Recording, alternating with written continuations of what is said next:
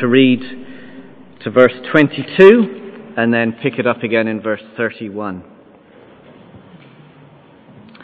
So let's hear God's word to us. This is God's voice.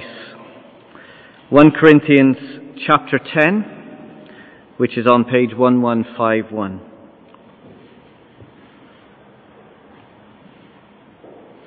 Starting at verse 1.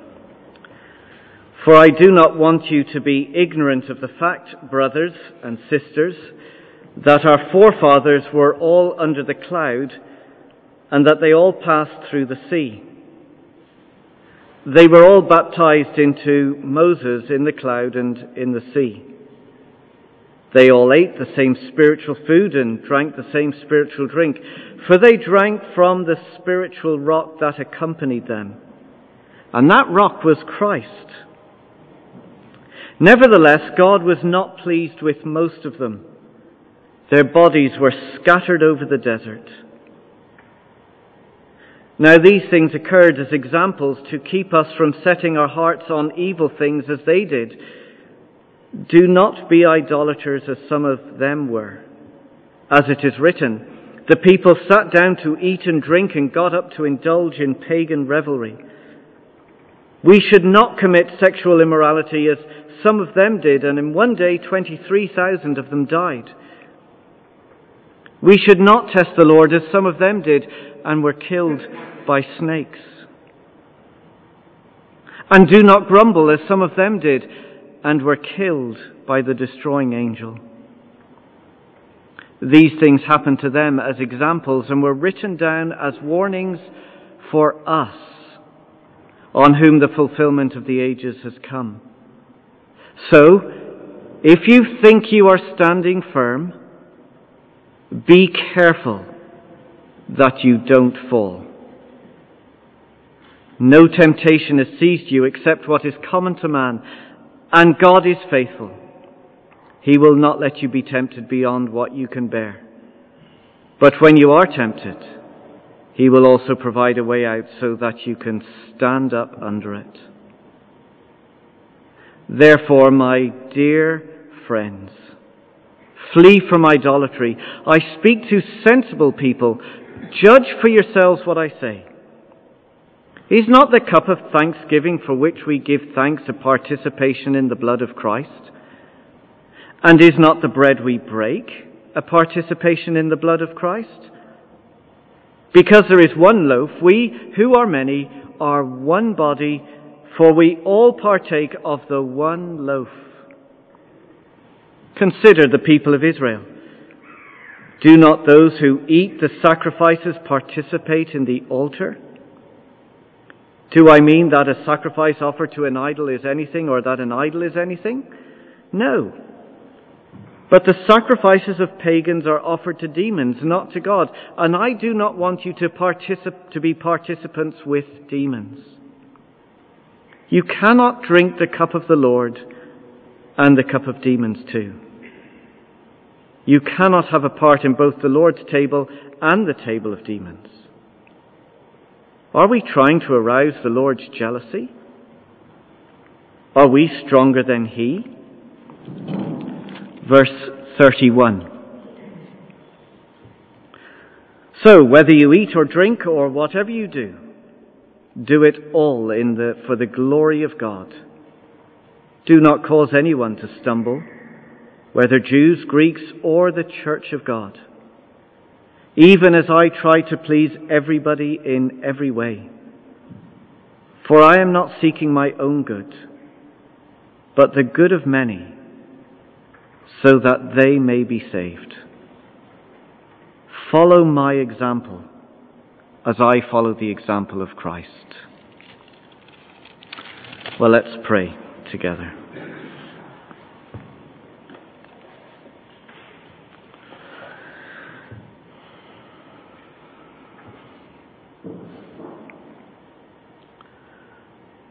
Our Father God, we thank you for your word, which is your voice to us, speaking to us clearly about your Son and about us. And so we pray that as we hear your word, we would be people who take it in, people who listen carefully, people who see Jesus and follow him as we ought. Father, by your Spirit, take your word and plant it deep within, so that we may grow and mature as your holy people. We pray this in Jesus' name. Amen. Well, this week we are all going to be sharing in the giving and receiving of gifts. And like everybody else, I look forward to it, and I'm going to enjoy it. Contrary to what everybody thinks about me being a bah humbug, I love Christmas. But we need to keep our perspectives, don't we?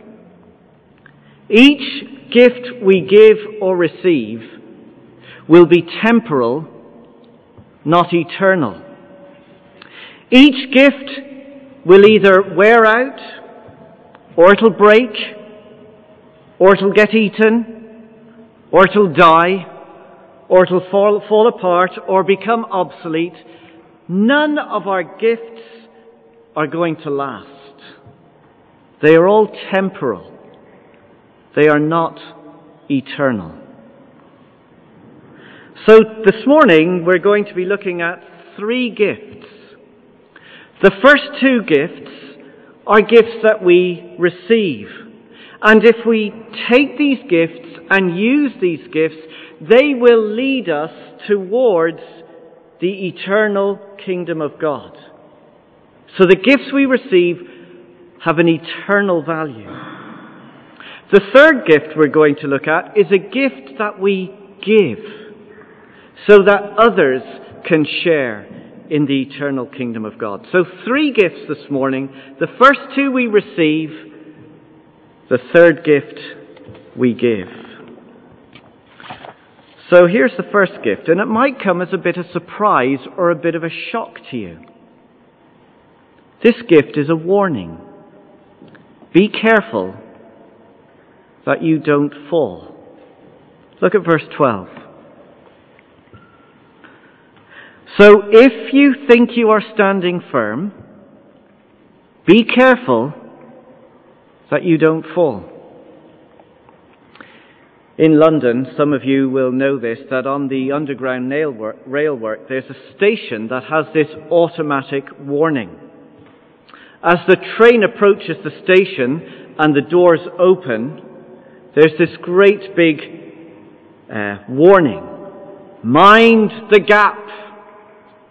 Because between the train and the platform, there's a gap. And if you're not careful, you could step into the gap and you'll fall. So if you want to make sure that you get to your destination, listen to the warning. Mind the gap. And that's what we have in verse 12. It's a warning, but this warning is a gift to us so that we will not fall and that we will get to our eternal destination. And to help us understand this warning, we're to go back and remember Israel's salvation from Egypt and their journey towards their destination, the Promised Land. Go back to verse 1. He says, I do not want you to be ignorant of the fact, brothers and sisters, that our forefathers were all under the cloud and that they all passed through the sea. It's taking us back in time to remember how God saved Israel. Do you remember the story and what happened?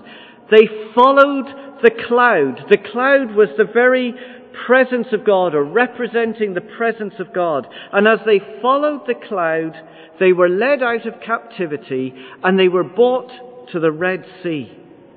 And as they faced the Red Sea, they were like, what are we going to do? How are we going to get out? As Pharaoh and his armies were chasing behind them.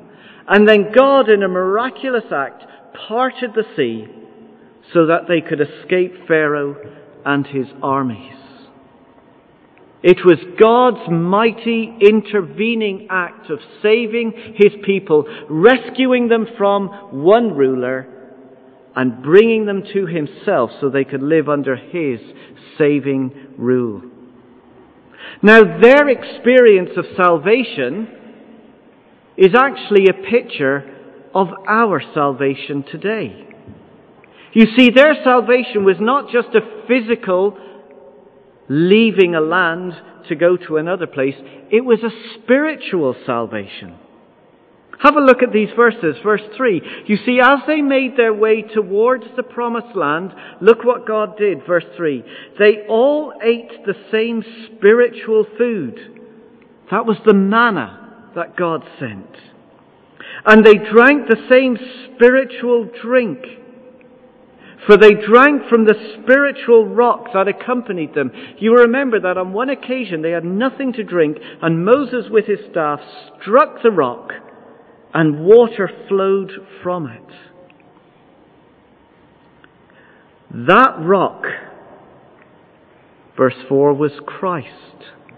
So when they ate this food, when they drank this water, they were in effect looking to God in faith and trusting God to save them. And that salvation, we're told, ultimately came through, verse 4, through Christ. It was a picture of Christ. So just as Christ saved Israel and brought salvation to them, so Christ is the one who has saved us and rescued us from slavery to sin and brought us out from under slavery and brought us into freedom towards our ultimate promised land, the eternal kingdom of God. This is our salvation story. This is what God has done for us. But that salvation experience is not enough. Have a look at verse 5. Nevertheless, God was not pleased with most of them. Their bodies were scattered over the desert. You see, the people of Israel thought that because God had saved them in such a miraculous and mighty way, bringing them through the waters, bringing them into the promised land and providing food and drink, and heading towards their promised land, they thought, well, God has saved us, we can do as we want now. Not so. All of the adults that left Egypt, with the exception of 2 people, Caleb and Joshua, all the adults died in the desert before they reached their final destination, the promised land. God was not pleased with their behavior, so he judged them. And the reason for writing this is to say to the church in Corinth, listen guys, you are behaving just like Israel did in the past. So there's a warning for you. Verse 8. We should not commit sexual immorality as some of them did when they were in the desert. And in one day, God judged them and 23,000 of them died. We should not test the Lord as some of them did, and they were killed by snakes. And do not grumble as some of them did, and they were killed by the destroying angel. But it's not just the church in Corinth. Are we any different in our behaviors? You see, the story of Israel is also a warning for us, verse 11. These things happened to them as examples and were written down as warnings for us, on whom the fulfillment of the ages has come. So if you think you are standing firm, be careful that you do not fall. Don't rely on some past Christian experience. Yes, you might have a story to tell of how God saved you. Yes, you might have been baptized. Yes, you might share in communion. Yes, you may have your testimony to tell. But if we are not walking with Christ today in repentance and faith, it counts for nothing. Be careful that we do not fall. You see, this warning is actually a gracious gift. It's reminding all of us to stop and think about our walk with Christ. Don't mess with sin, he says. Don't think that it doesn't matter. It does matter. How we live our lives today is a serious thing.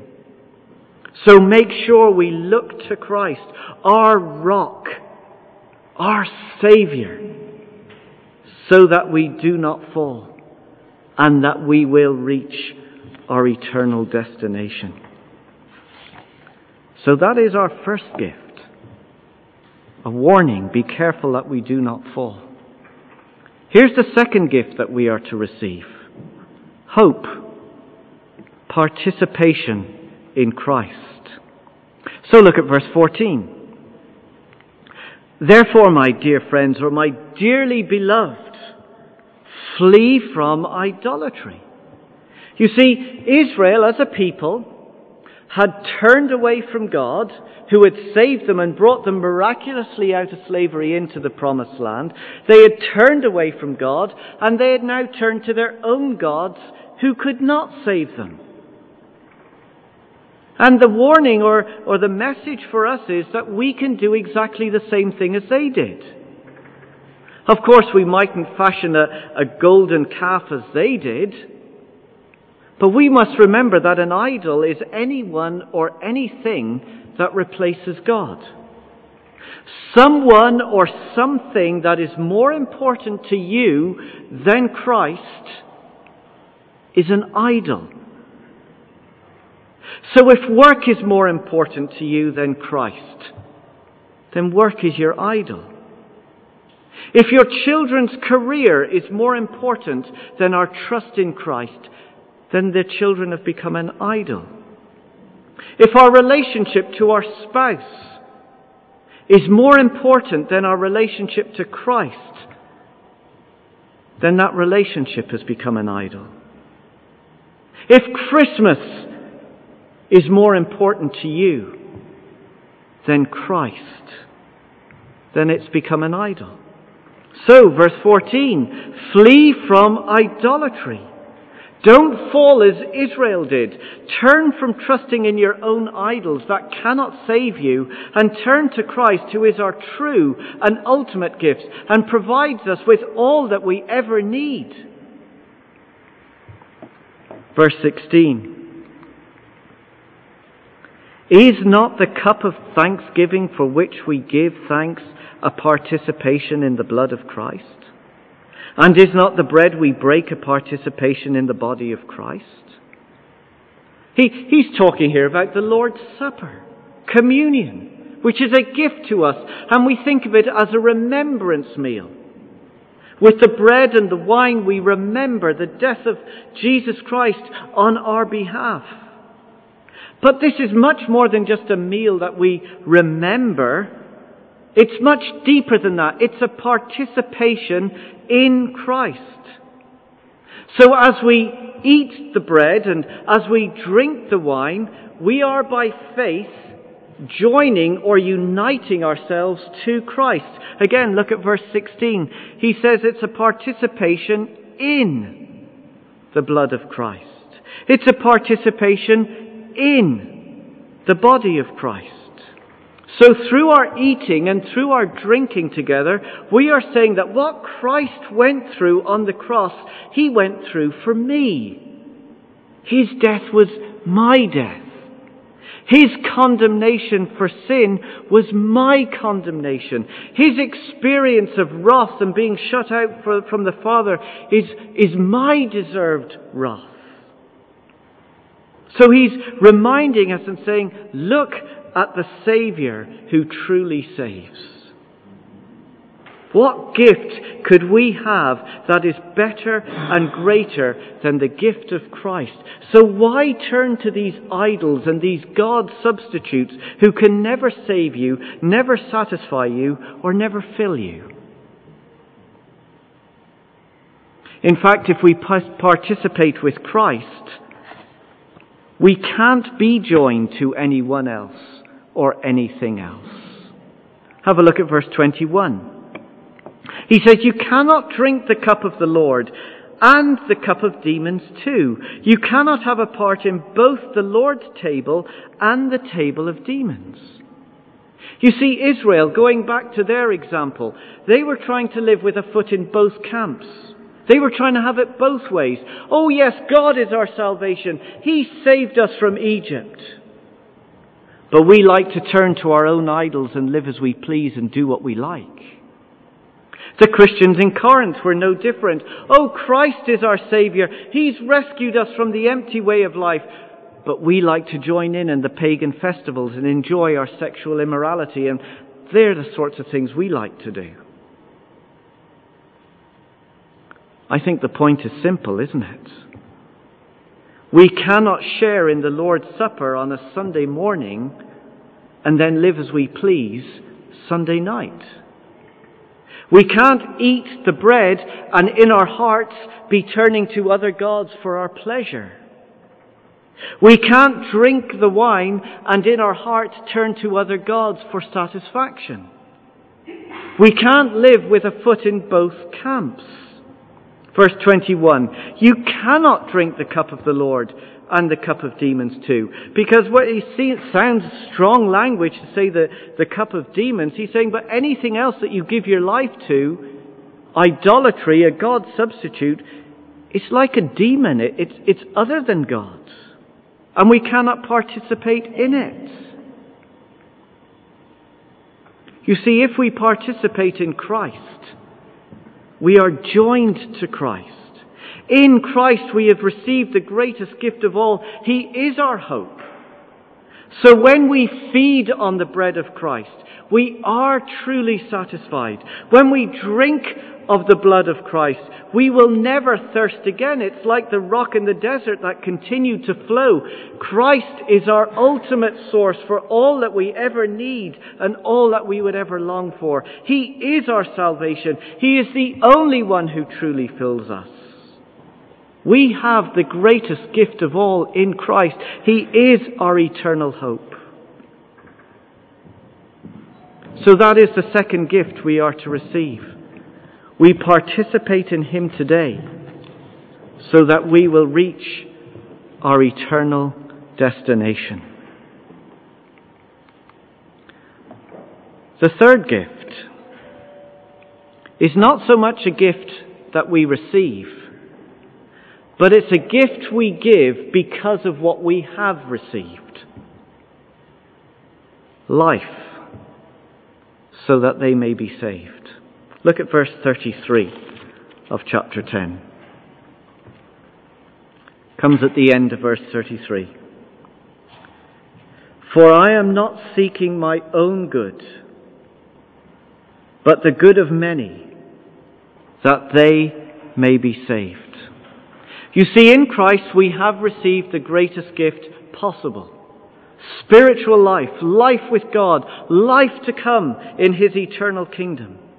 And in response to this amazing gift that we have received, we are to give our lives to others so that they may be saved, so that they may share in the eternal glory that is to come. In fact, we are to use our lives for God's glory. Two things we need to do. First, I need to ask, how does my life today affect a not yet Christian? How does my life today affect a not yet Christian?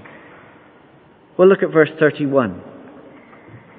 So he says, whatever you do in life, whatever you eat or drink, whatever you do it all for the glory of God. Do not cause anyone to stumble, whether Jews or Greeks. No matter their background, whoever they are, do not cause them to stumble or fall. You see, as a Christian, I am free to do as I please so long as I do not disobey God's word. But I am not free to do what I please if it causes an unbeliever to stumble and fall. If my life and my actions and my behavior becomes a barrier to someone coming to faith, I must change how I live. Second, not only must I ask, how does it affect a not yet Christian? I need to ask, how does my life affect other Christians? Verse 32. Do not cause anyone to stumble, whether Jews or Greeks, or the church of God, or fellow believers, even as I try to please everybody in every way.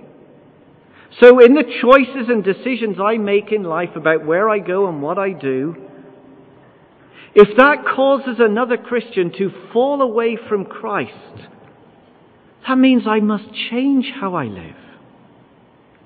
You see, how I live today, my life today, is not a private individual experience that I'm huddled away and I do things on my own. It has a profound effect on the lives of others. A church means a gathering of God's people, so what I do has an effect on the rest of the church family. So I will seek to do all things for the glory of God. And here's the main reason, and it comes at the end of verse 33. For I am not seeking my own good, but the good of many, that they may be saved. You see, how we live matters. How Israel lived mattered. How the people in Corinth live mattered. And how I live today matters because it has an eternal impact on the lives of other people. What I do with my life has eternal consequences. But because I have been saved, because I now have Christ, because of the hope and the participation in Christ, I will want to live in such a way that it leads other people towards Christ. And isn't that our longing and our hope over the Christmas season, that our friends and our family will not fall because of us, but because of the way we live, we lead them towards being saved. Not to be saved is to face the emptiness and the loneliness of an eternity without God, which is hell itself. You see, the greatest gift that we could possibly give anyone over this Christmas season is the giving of our own lives in service to other people. Look at chapter 11, verse 1. Follow my example as I follow the example of Christ. That's what the Apostle Paul did. He followed the example of Christ. And that example is really the story of Christmas, isn't it? It's all about Jesus Christ, who came down to us, the God-man, the one who gave up his rights, the King of Kings, the creator of the universe, who was born as a child in the back ends of beyond nowhere, in a manger, fleeing for his life as a refugee, with no one and nothing, becoming like one of us to serve the world in which he came to. But not only did he live his life in service of others, he gave his life in sacrifice so that we could be rescued from our slavery to sin, brought into the freedom of the ultimate promised land, the eternal kingdom of God. That is what he's done for us. That is the example we follow as we give our lives. So just as the Apostle Paul followed that example, so should we. Give our life. Give your life so that, and you fill in the name, so that may be saved. So can we begin to see the importance of these gifts? The gifts that we give and receive on Christmas morning are all temporal. They'll all disappear. They'll either break, or they'll be eaten, or they'll be destroyed, or they will become obsolete. They will not last. These three gifts have an eternal value. Receive the gift. Hear the warning so that you do not fall. Participate in the hope of Christ and the blessings that we have in Him. And having received those gifts, give the wonderful gift of your own life that will lead and point others to Christ. What greater gift could we possibly give? Let's pray together.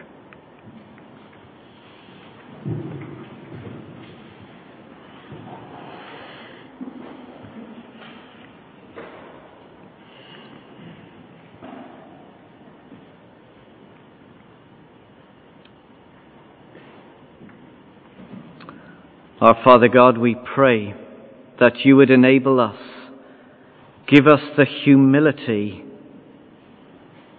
that we would accept and receive the gifts that you have offered to us today, that we would hear the warning so that we do not fall, that we may reach out and participate in the hope of Christ, who fills us and satisfies us like no one else or nothing else. And Father, would you please give us opportunity that we may give the gift of our own life to others so that they may know Christ and be saved. Father, would you please give us opportunity to serve you well and to do all things for your glory this coming week. We pray it in Jesus' name. Amen.